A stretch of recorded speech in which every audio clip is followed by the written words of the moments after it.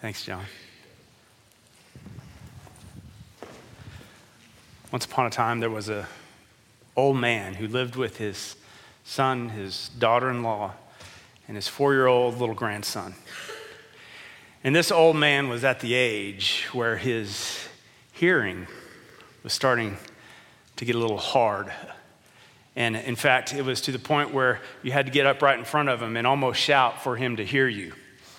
And this old man's vision was getting to the point where he could barely see in front of him who was there.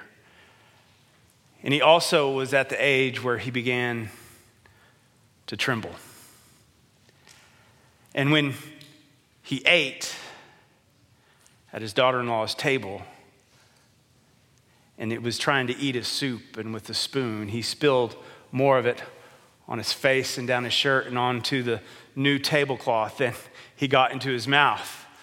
And this frustrated his son and his daughter-in-law to the point that they decided it'd be easier and better if he just eat in the corner of the pantry on a stool. And so that's where they placed him. In the corner in the pantry on this little stool, he had his little ceramic bowl and his spoon, and he would try to eat. And of course he'd spill, but it was easier to clean up in there than at the table. Until one day he dropped the bowl and it broke. The son was exasperated, so he found this old wooden bowl at a garage sale for 50 cents and bought it instead so that his father could eat soup. And then one morning, Dad was sitting at the table drinking his morning coffee, looking at the morning paper. The wife was sitting there eating her breakfast, and they saw the 4-year-old son was sitting there at the floor playing with his blocks, and he was building. And the mom asked his son, what are you making? What are you building? And the son looks up and says, I'm building a feed trough for y'all so that I can feed you when I get old. Parents were a little bit shocked. In fact, it shocked them so much, a tear began to roll down their eyes when they realized what they had done. And they went and grabbed the old man and brought him back to the table and set him at the head of the table.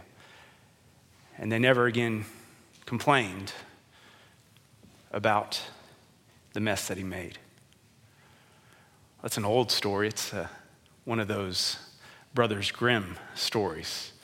But it's a reminder of why we're here this morning, and it ties to this scripture that we have from Exodus, from this 5th word from God to us. A word that is, I believe, challenging in its interpretation and has both a promise and a warning to the people of God and to us as well. So let's go back to this 5th word and read it again.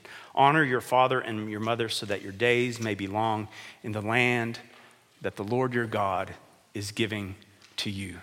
So we're counting down our top 10, and we're now to this 5th word. Honor your parents.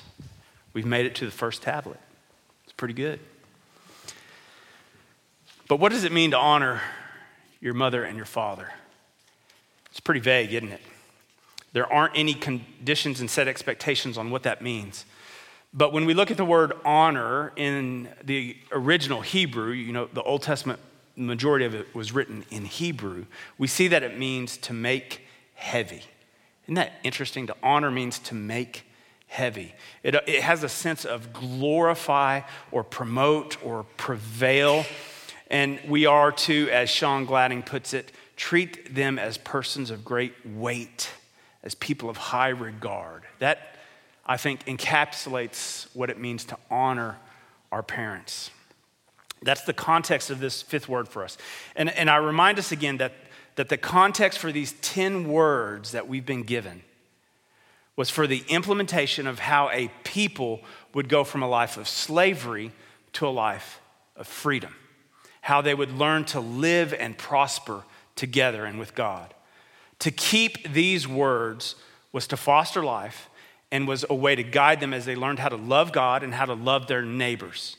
That's the context of these words. So how do we honor our father and our mothers? Does that mean we have to do whatever they say? What if we have terrible mothers or fathers? What happens when we grow up? Does our responsibility to honor end when we leave their household? I think this is the challenge of interpreting this fifth word. It's important, though, to look at what this word does and doesn't say. It doesn't say that we should love our parents. Isn't that interesting? There's several Hebrew words that could have been used for love for this context. It could have said love your father and your mother, but it doesn't. It says we must honor them. Now, for some of us, loving our parents, it's easy because we had great parents. It's easy for me to love my parents. They're great. I love them. I respect them. Others of you, to love them would be difficult because of the pain that they might have caused you. But it also doesn't say to honor them if they deserve it. Did you hear that? It doesn't say to honor your parents if they deserve it. It just says honor your parents. It doesn't say honor your parents if they've been good. There aren't any exceptions given. So here's where the hard work, and this is hard work, of interpreting this word for us comes in. What does it mean to honor our parents? I would say it depends. I hate that answer in general in life. It depends, right? I would much prefer the black and white, yes, no, do this, don't do that. But here in this word, and oftentimes in several of these words, the answer is it depends. But I think God intentionally left this fifth word for us vague. But I do believe that this fifth word, at the least means to treat them with respect. At the least, it means to offer them the same forgiveness that Jesus has given you. That's the least I think it says. It doesn't mean, though, that we allow evil mothers and evil fathers to continue to be evil. But it does recognize, as the ancient rabbis said, they, your parents, were a partner with God in our creation. And for that, they are to be honored. This honoring of mother and father, though, is the basis for a society to function properly. I want us to think about that. Honoring of our parents is a basis for a society to function properly. Have you ever known a child who doesn't respect their mother or father? They talk back or are rude and disrespectful.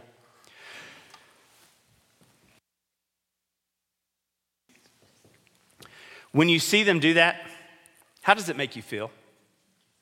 Now, I know some of you are a little more sanctified than me. And when you see that, you just feel sorry for them. You feel sorry for the child and the parents. I'm not so sanctified. It just makes me angry when I see that. And I have this overwhelming feeling of wanting to grab the kid by the ear and straighten him up. I know y'all don't ever feel that way. But, yeah.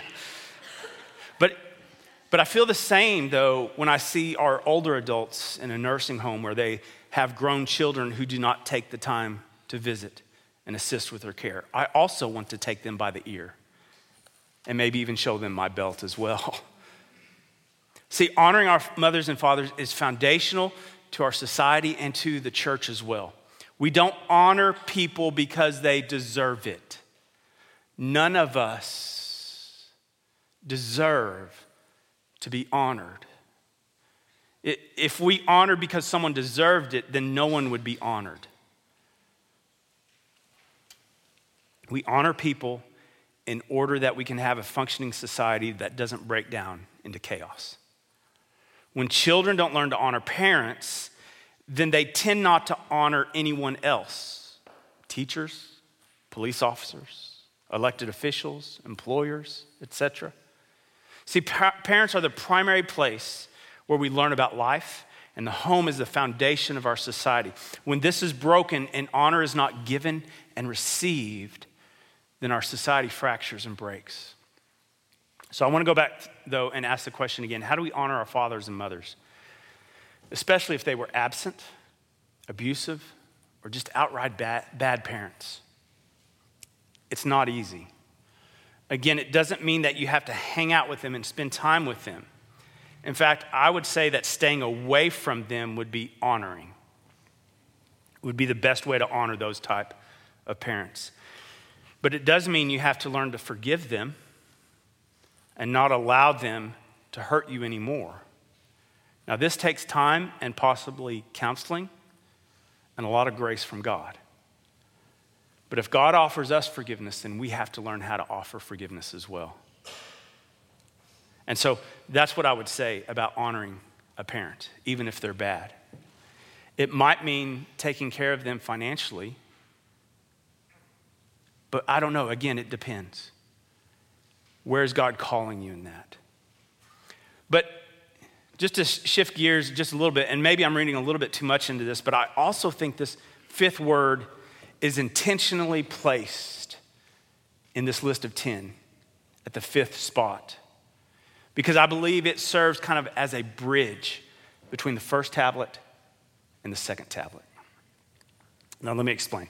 You might have noticed that these commandments, that we have seen so far on this second tablet, they deal primarily with our relationship with our neighbor. You shouldn't murder your neighbor. You shouldn't commit adultery with your neighbor. You shouldn't steal against your neighbor. You shouldn't bear false witness against your neighbor. You shouldn't covet your neighbor's stuff. All of these are dealing with how we live in a society and function in a society. It's directly related to our relationships with our families, our neighbors, how a civil society should act and live.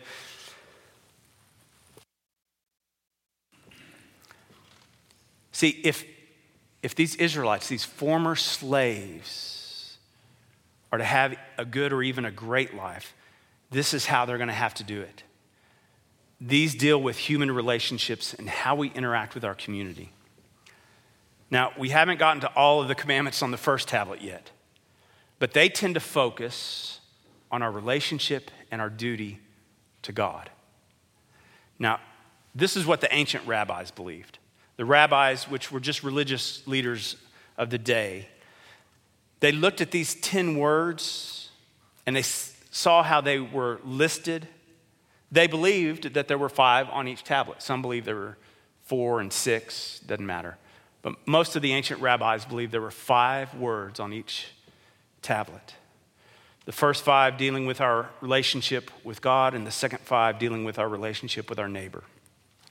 So why would they put honoring parents on the first tablet? Wouldn't it seem to fit more on this one? See, they believed that this 5th word, honoring your parents, was placed on the first tablet because for children, parents stood in the place of God. One rabbi stated that our parents should be honored like God is honored because all 3 have been partners in creation. And so it serves as a bridge between honoring God and honoring neighbor. I see this 5th word as a bridge between the two. How we honor and respect our parents reflects how we will honor and respect God and how we will honor and respect our neighbor. You see how this is connected? Our parents are like God because they were partners in our creation, and they are also our closest neighbor. And this commandment, this word, is also the only one that has a promise and a threat attached to it. I want to read it again. Honor your father and mother so that your days may be long in the land that the Lord your God is giving you. You see it? So that your days may be long in the land that God is giving you.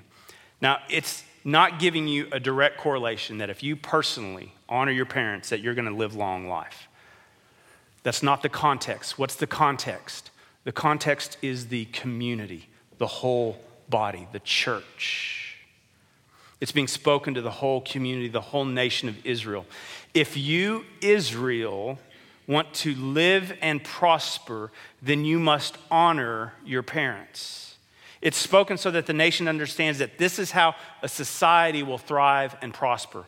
If you don't have this honoring, then as I said earlier, the nation will dissolve into chaos. It's foundational. That's the threat part.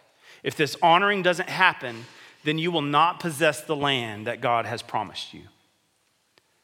And when we turn from the Old Testament to the New Testament, we see the Apostle Paul, he picks up this theme in Ephesians when he echoes this verse in Ephesians 6:2. He says, honor your father and mother. This is the first commandment with a promise. Paul also, though, reminds fathers, just 2 verses down, to not provoke children to anger.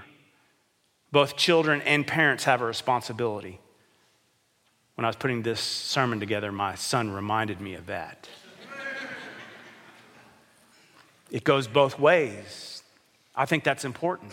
This honoring goes both ways. This respect.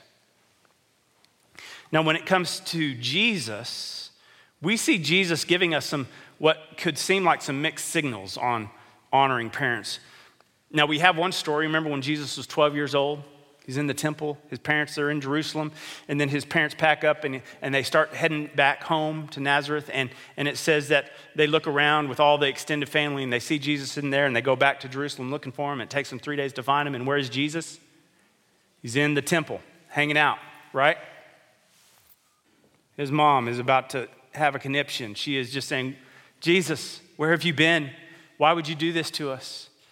And Jesus says, well, I was in my Father's house. Wouldn't you know that?